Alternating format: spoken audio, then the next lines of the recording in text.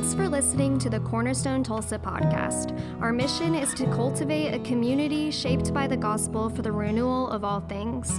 If you'd like to learn more about our church, you can visit our website at cornerstonetulsa.org or find us on social media. And with that, let's hop into this week's teaching.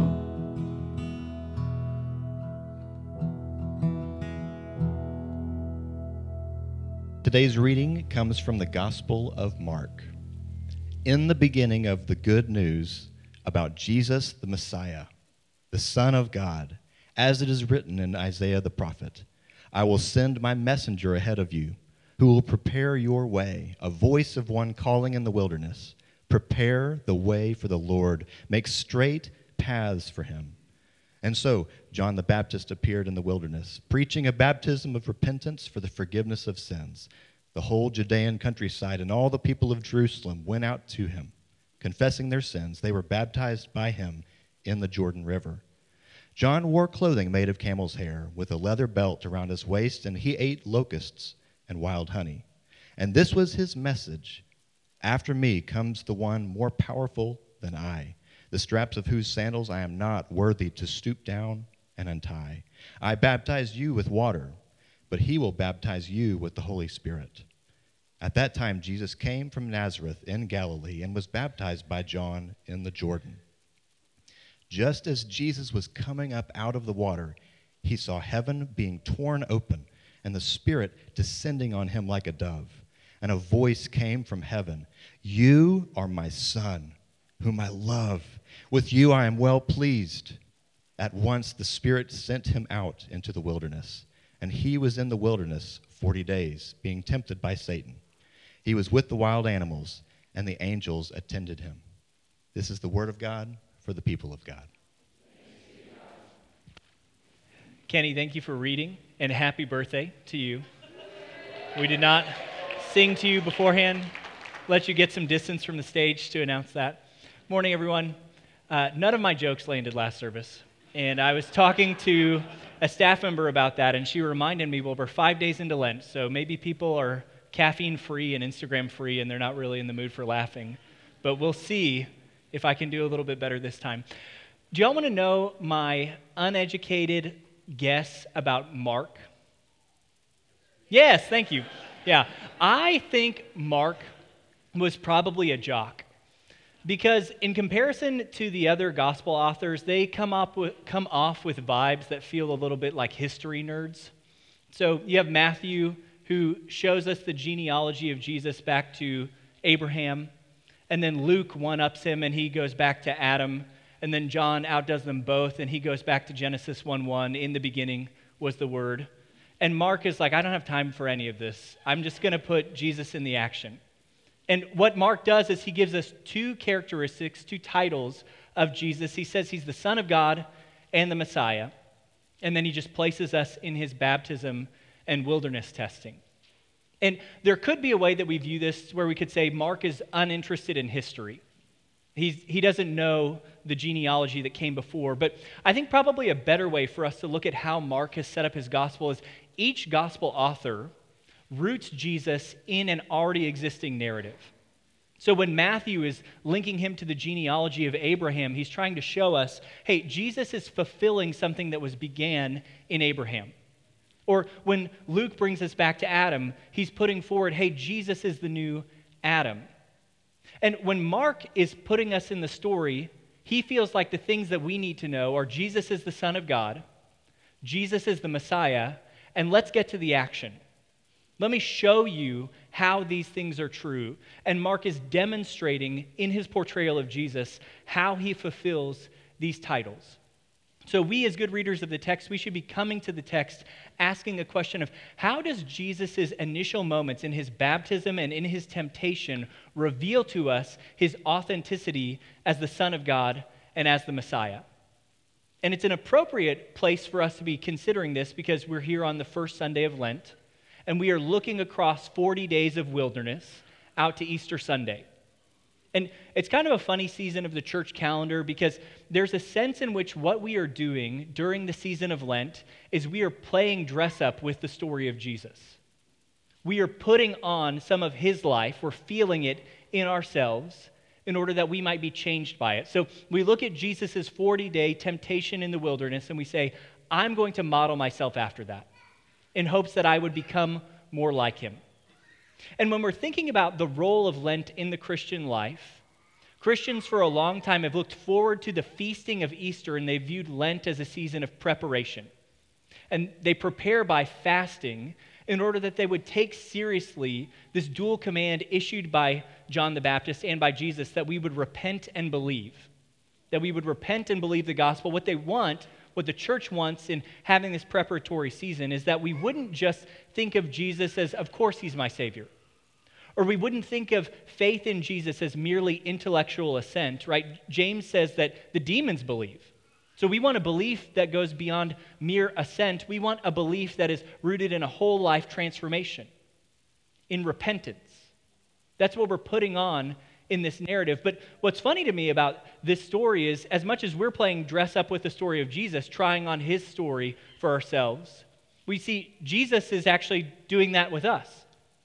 So Jesus begins his ministry from a place of trying on our story by putting our baptism on himself, because you all know this, baptism is a symbol of repentance. And if there's ever been any person who did not need to put on a symbol of repentance, it is Jesus. Which ought to beg the question for us as we come to the text this morning, why is Mark, as he declares this is the Son of God, this is the Messiah, why is the first thing that he's doing repenting publicly? What business does Jesus have with this being how he kicks off his public ministry? And I think part of the confusion here is that we can be a little bit inoculated to the symbol of baptism. So we read this story and we read John the Baptist as a title, and in our heads we think like, yep, there's John the Baptist, and I also know John the Methodist, and there's John the Presbyterian. We filter this through a denominational lens. That is not what is in mind with the original hearers of this text. When they're thinking about John the Baptist, they're thinking John the Baptizer. And baptism is a word that we have stolen directly from the Greek. So this Greek word baptizo, which means to plunge something or to immerse something. I actually found a reference to baptizo outside the Bible that was in a Greek recipe for pickles. So you baptizo the cucumbers in the vinegar.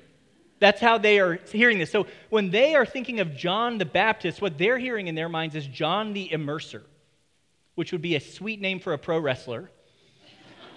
John the Immerser. That is a good name.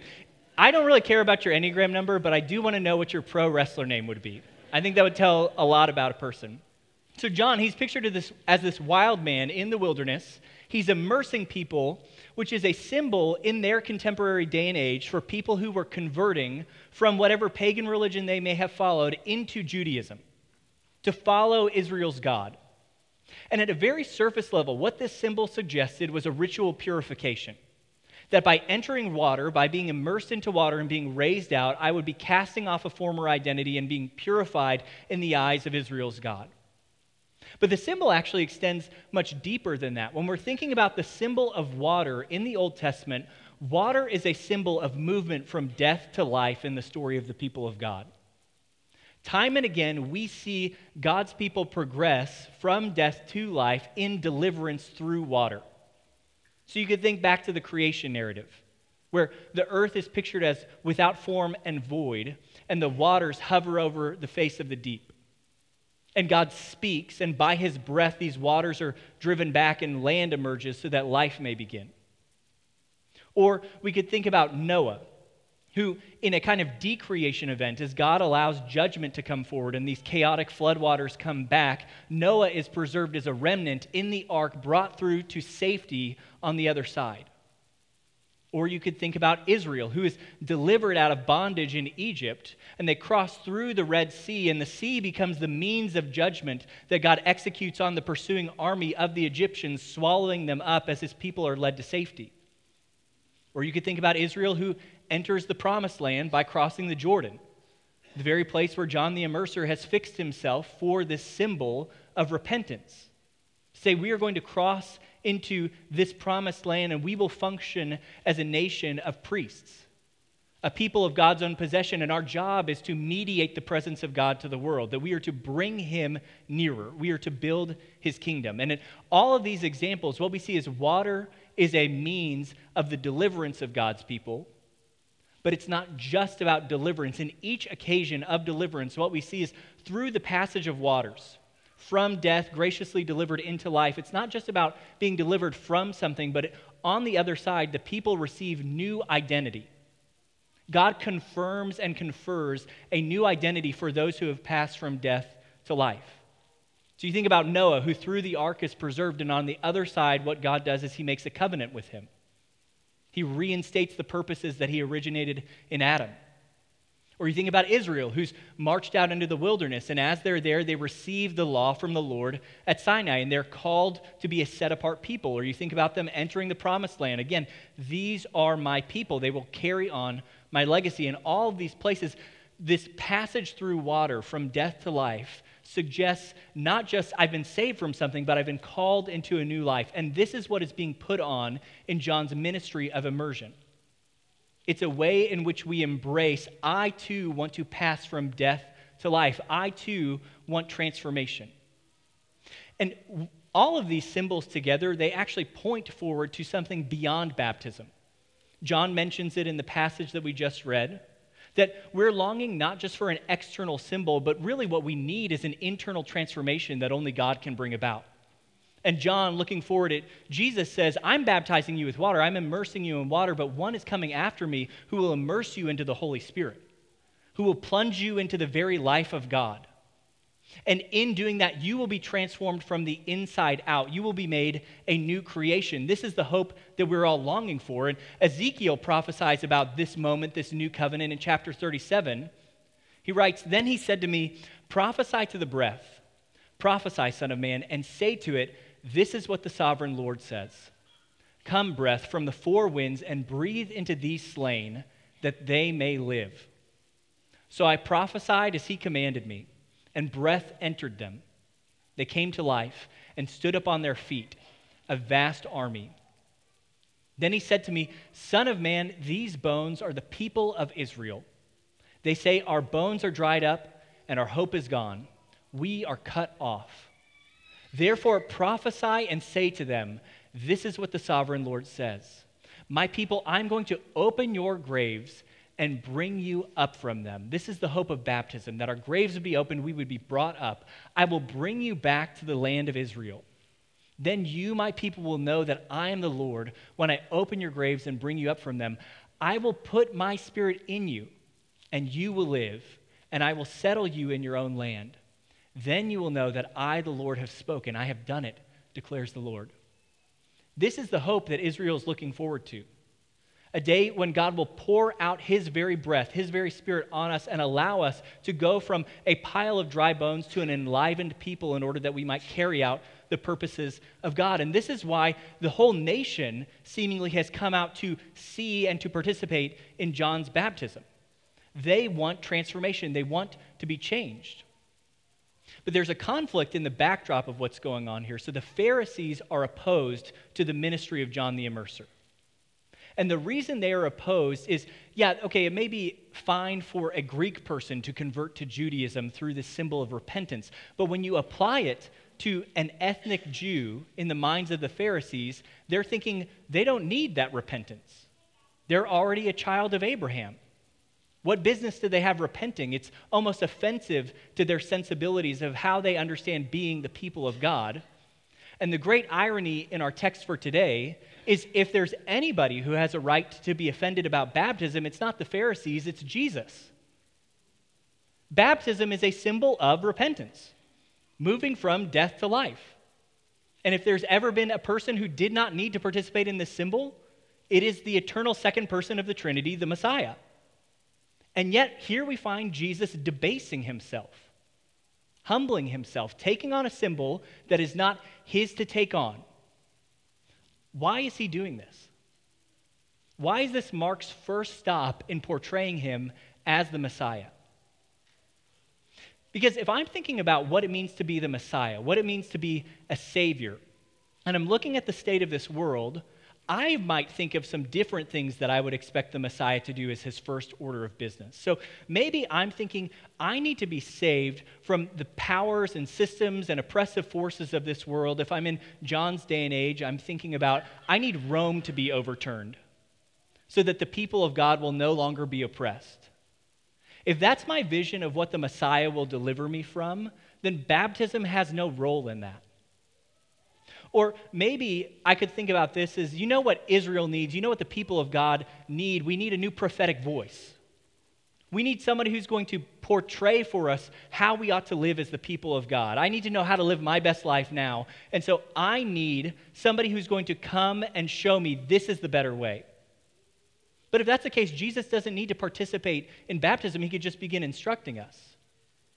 Or maybe I have that hope of Ezekiel 37. God, I recognize I'm broken. And I need transformation. Will you pour out your Holy Spirit upon me? And even then, why does Jesus need to be baptized? Why couldn't he just begin with a ministry of pouring out the Holy Spirit? It seems like an extraneous step in the process. And Jesus does do all of those things. He does overturn the power of Rome. He does offer us a better way to live. He does offer transformation, but his messianic mission wraps all of those things into a bigger picture, and that's that Jesus in his immersion, what he's showing us is that he has come to take our place.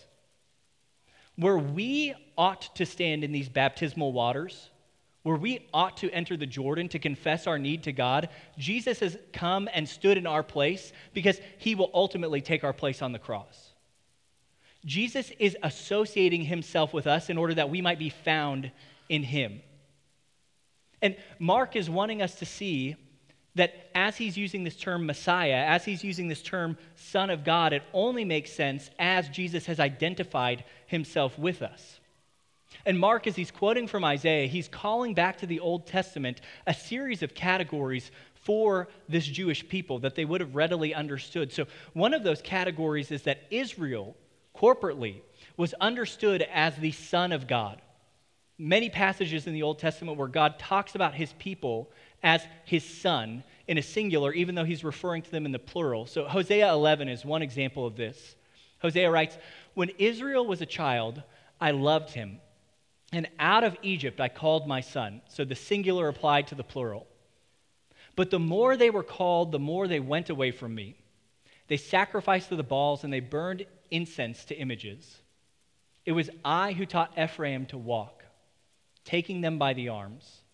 But they did not realize it was I who healed them. I led them with cords of human kindness, with ties of love. To them I was like one who lifts a little child to the cheek, and I bent down to feed them." Isn't that a beautiful picture of God? That he would treat us like a child, bringing us towards his face, close to his cheek, in order that he might feed us. That is God's affection towards his son, Israel. So when we're hearing son here, I don't want you to hear gendered language. When we're thinking about a corporate usage of the Son of God, Israel, this nation, I want you to hear the son is the person who's participating in the family business. So for the nation of Israel, they would have thought about heredity. They would have thought about passing down the family trade to the son. Where property goes, it's where my vocation goes next. But when we're thinking about it in this corporate identity, we're talking about the people of God. They will be the ones to participate in this family business of bringing God's kingdom to the world. So Mark, as he's invoking Isaiah and as he's introducing this title, the Son of God, and as we see Jesus in the Jordan, what we see is he's taking on this corporate mantle, but that's not all that's happening, because there's another category in the Old Testament as we think about the Son of God, where one individual from this corporate group emerges as a mediator who acts on behalf of the people. We could think about this with the kings. We could think about this with the prophets. But one place where this is especially developed is in Isaiah and his motif of what we call the suffering servant. And I want you to hear two texts where we're talking about an individual who stands on behalf of the people. So this is from Isaiah 42. It says, "Here is my servant whom I uphold, my chosen one in whom I delight. I will put my spirit on him, and he will bring justice to the nations." So this is the messianic hope, right? Our Messiah would come, he would establish justice for everyone. And what we just heard there is that the way Isaiah is conceiving of this figure is the way Mark is portraying him. He's the one who is beloved, and he's the one who has received the Spirit. Isn't this what we see of Jesus at his baptism? Mark wants us to see Jesus is this suffering servant. He's the same person. Or we could look at Isaiah 53. Surely he took our pain and bore our suffering, yet we considered him punished by God, stricken by him and afflicted. But he was pierced for our transgressions. He was crushed for our iniquities. The punishment that brought us peace was on him, and by his wounds we are healed. All of this is in Mark's mind as he thinks about what does it mean for Jesus to be Son of God and Messiah. Jesus, in his baptism, what he is conferring upon us is, hey, I am standing in your place. I'm taking on your identity in order that you might be delivered. Mark wants us to see how these things weave together in order that Jesus might function as a substitute. So that's Jesus' baptism. He's associating himself with us that we might be associated with him. And let's pause here. I want you to pretend like you don't know where the narrative goes next. So I want you thinking, if we've just had a moment in which Jesus has been publicly declared to be God's beloved Son and the Spirit has descended upon him, what would we expect the next thing to be? John has been engaging in a preparatory ministry. What I would expect in this moment is Jesus rolls out of the Jordan and he grabs the mic from John and he says, "That's right, John, that's why I'd like to tell you about the Holy Spirit." Capitalize on some momentum here that's been built up. But that's not what Jesus does. At this moment in which it seems like the time is ripe for him to activate his public ministry, he retreats for 40 days, which seems kind of backwards. What is it that Jesus is accomplishing in moving out to the wilderness? It almost feels to me like what we see is God says to Jesus, "Son, I love you so much. I'm so proud of you. And that's why I'm kicking you out of the house. Good luck out there." It's like, what's happening? This feels like whiplash. And I do want us to see Mark 1:12. It was the Holy Spirit who sent Jesus out into the wilderness. This isn't a happenstance thing. It isn't Jesus got his order wrong. The Holy Spirit sends him there. And maybe it would be helpful for us to spend a moment considering the role of the wilderness in the Hebrew imagination. And the good news is it doesn't take a lot of imagination. It's a desert. It's a place of lack, of privation, of dependence and need. So Jesus is driven out to this place of lack, of privation. But that's not the only thing that the wilderness suggests in the mind of these people. The wilderness is also, ironically, the place that God often chooses to meet with his people. Which for me, there's kind of this sense of, God, couldn't we just meet in bed or something? Like, do I have to go out to the wilderness for us to facilitate a meeting here? But time and again, this is the place where God meets with his people. You could think about the story of Hagar fleeing Abraham and Sarah. She goes to the desert and God finds her there. Or you could think about Abraham, who on a desolate mountaintop, as he's been asked to sacrifice Isaac, is interceded by the Lord with a ram. Or you could think about Jacob, who wrestles an angel. Or you could think about Moses, both the first and second time he goes to the wilderness. The first time for killing someone, and the second time as he's leading God's people out, God meets with him there. Or you could think about our text from last week that John preached on, Elijah fleeing to the wilderness, and God finds him there. God finds us in our wilderness wanderings. And this is one of those places where it is appropriate for you to think, where have I walked in the wilderness? Or where am I walking in the wilderness? And so for some of us, that is a moment in time, and for others of us, it's a season of time. But where have I been drawn into the wilderness? Into this place of unique dependence upon, reliance on God. What does that look like for me? And I do just want to say, as we're considering this text with Jesus as he's being tested in the wilderness, I think sometimes we may have a background assumption where we kind of turn up Jesus' divinity and turn down his humanity. And maybe we think when Jesus went into the wilderness for 40 days, it's kind of like, well, yeah, he could do that because he's God. It's not a big deal. But this was a big deal for Jesus. That's why he had to be ministered to by angels. He's fully human and fully God. Jesus walked through a test, an ordeal. And so it's appropriate for us to think about our tests and ordeals. And I want to put before us a scripture here from Deuteronomy 8. It says, remember how the Lord your God led you all the way in the wilderness these 40 years to humble and test you in order to know what was in your heart, whether or not you would keep his commands. So the function of this wilderness place, it's not just a meeting place with God, it's a place in which our faith is tested, it's proved, it's refined. And our English Bibles may be a little bit unhelpful here. You may have a header over this section in your Bible that reads something like the temptation of Jesus, or that may be the word that's used as he's in the wilderness with Satan. But that word temptation actually can be rendered test, like it's being used here in Deuteronomy 8, and I think that's a more appropriate usage for what's going on here.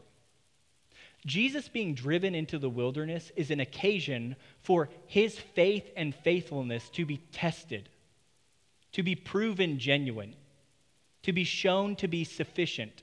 He is proving that he is, in fact, the authoritative Messiah, the one who can overcome Satan in the wilderness. And maybe I can give us an illustration of this concept. So, quirky thing about us is that we do backyard composting. And some of you may be thinking, at this point, it's no longer quirky. We get it that you do weird things with your animals and backyard and stuff. We have backyard chickens and all that. And so we compost, and we put food scraps in there. We put chicken poop in there. And it's amazing to see how fast this stuff breaks down. But knowing what I know about what I've put into my compost, there's always this moment of hesitancy where I think, should I put this on my plants? Like, is it ready? Is it dirt now? Which in the biz they call cooked. Is your compost cooked? And so the way you find out if your compost is cooked is you take some into a Ziploc baggie and you put it on your kitchen counter and you let it sit for a few days or a week. And when it's sat there for a while, you open the Ziploc bag and you take a sniff. And if it smells like poo, it's not compost. You test it. You test to see what it's made of. And the Lord drawing us out into the wilderness tests us. It's an opportunity for us to take a sniff on our faith. Truly. And say, what is this made of?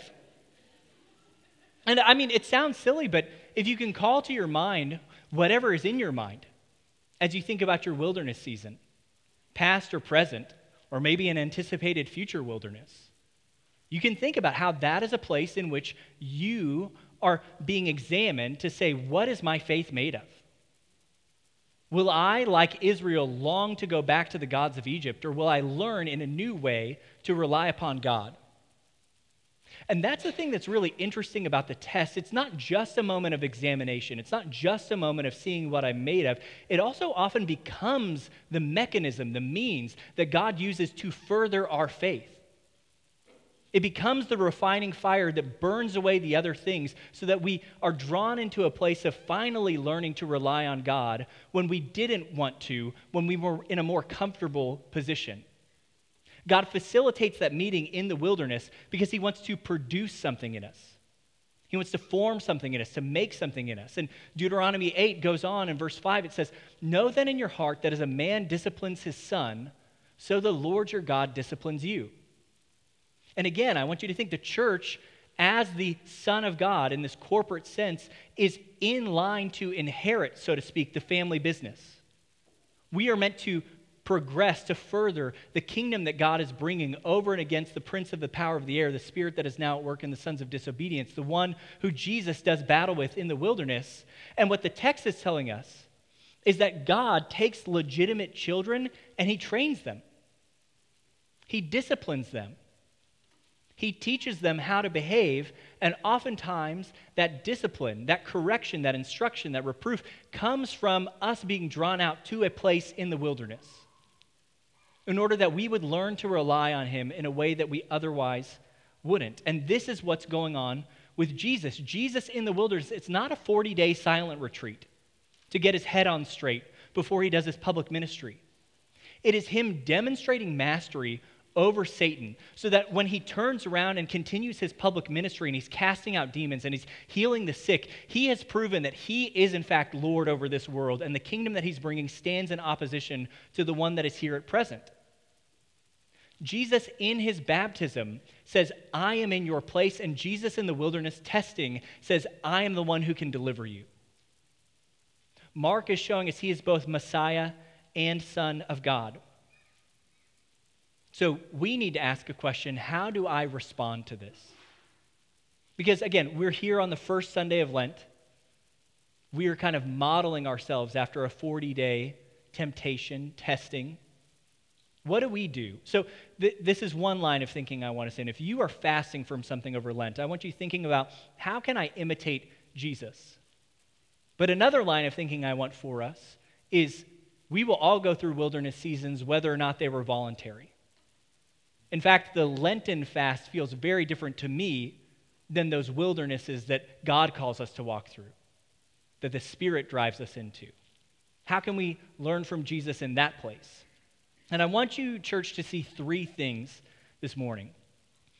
The first is that your baptism precedes any wilderness wanderings. Jesus begins from a place emerging from the waters in which God delights in him.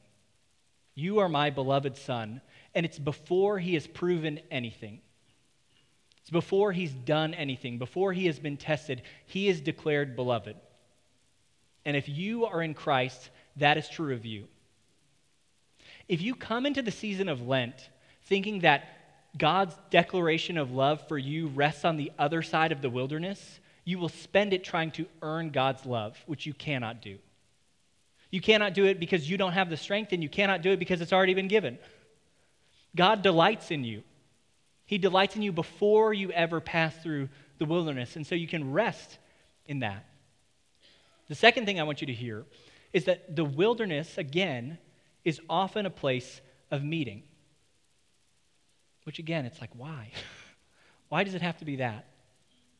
And I'm reminded of, there's this really cheesy comic I saw where it's Jesus standing on a beach with another person, and they're asking Jesus, how did we get here? And they're looking back and seeing there's only one set of footprints, and Jesus is like, I carried you. And then there's a panel where no one says anything. And then the next panel, the person says to Jesus, what are those lines in the sand over there? And he says, well, that's where I had to drag you for a while. And that's often us. That's often us. To say it really frankly, I would prefer comfort to being refined. I would prefer ease to Jesus drawing me into further conformity with him. And God, in his mercy, in his kindness, because he has invited us to participate in the family business, draws me into the wilderness. Draws me into a place where I have no other option but to learn to rely upon him. And I can't help but think of Jacob wrestling the angel. This is a moment in which God's drawing me out. It may leave me with a limp, but it will also give me a new identity. Israel, one who strives with God. That is the shape of our relationship with God as he leads us into the wilderness. And this is a hard thing because I think about the Lord's Prayer. Jesus prays, lead them not into temptation, or lead us not into temptation. Same word as test. Lead us not into the test, but deliver us from evil. No one desires this testing in and of itself, but it will be part of our Christian life. It will be part of how God refines and matures us. So we have to think about the wilderness as a place of meeting, or it'll be too much. The last thing I want you to hear this morning, church. Yes. Is Jesus has conquered where we may fail. And there's a mysterious tension here. So it is good and it is right to spend this season of Lent, 40 days of preparation and fasting for Easter, but we must do it in recognition that we are not Jesus. The role of Lent is not that I would set up my own personal one-on-one showdown with Satan for the next 40 days, because I will not walk out of that like Jesus did, because I'm not Jesus. So there's imitation. We are called to imitate our master. That's a good and right thing. And yet we can rest in imitating him to recognize when I fail in the wilderness, when I'm tried and I'm found to be still cooking, still in process, that's okay. Because Jesus, who associated himself with me, who became like me, did pass the wilderness test. He was sufficient. And I can rest in him. So we can enter the season of Lent recognizing the value of preparation without trying to become Jesus for ourselves, because we cannot measure up. But the good news, church, is that we don't have to. Grace is freely offered to us. And I'm going to close by just praying over us the words of Paul in Romans 6. Romans 6 is a passage where Paul is meditating on this mysterious reality of baptism, that what is true of Christ has been made true of us because he became like us, and by faith we can be adopted into him. So I want you to hear this as a prayer over you. What shall we say then? Shall we go on sinning so that grace may increase? By no means. We are those who have died to sin. How can we live in it any longer? Or don't you know that all of us who were baptized into Christ Jesus were baptized into his death? We were therefore buried with him through baptism into death, in order that just as Christ was raised from the dead through the glory of the Father, we too may live a new life. For if we have been united with him in a death like his, we will certainly also be united with him in a resurrection like his. For we know that our old self was crucified with him so that the body ruled by sin might be done away with, that we should no longer be slaves to sin, because anyone who has died has been set free from sin. Now, if we died with Christ, we believe that we will also live with him. For we know that since Christ was raised from the dead, he cannot die again. Death no longer has mastery over him. The death he died to sin once for all. But the life he lives to God.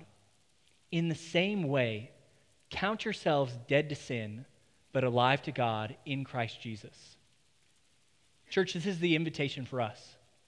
You can count yourselves dead to sin, but alive to God, because Jesus has become like us. He has taken our place. He has substituted himself for us in order that we might be found in him. And he has immersed us, plunged us into the very life of God, and that is good news. Pray with me. Heavenly Father, we thank you for sending your Son. Lord Jesus, we thank you for becoming associated with us, for standing in those baptismal waters and participating in the story of a movement from death to life. Holy Spirit, we thank you that you are a gift who is freely offered to all who would believe, that we might experience transformation in life with you, God. God, I pray for this congregation. I know that there are many in this room who are in a season of wilderness right now. And it's not something that we desire. The wilderness is not often good in and of itself, and yet in your kindness, God, you meet us there. You prove us to be your children. So, Lord, I pray for a perspective that acknowledges the purpose of the wilderness. But God, more than that, for myself and for the people in here, I pray for an abiding rest, both in our baptismal identity in Jesus and in seeing him triumph in the wilderness. Will we be able to rest because of what he has done for us, even when we are in the wilderness? It's in Jesus' name we pray. Amen. We're so grateful you listened to this week's sermon at Cornerstone. If you live in the Tulsa area, we'd love to invite you to be a part of our worship and community in person. You can find service times and more information at our website.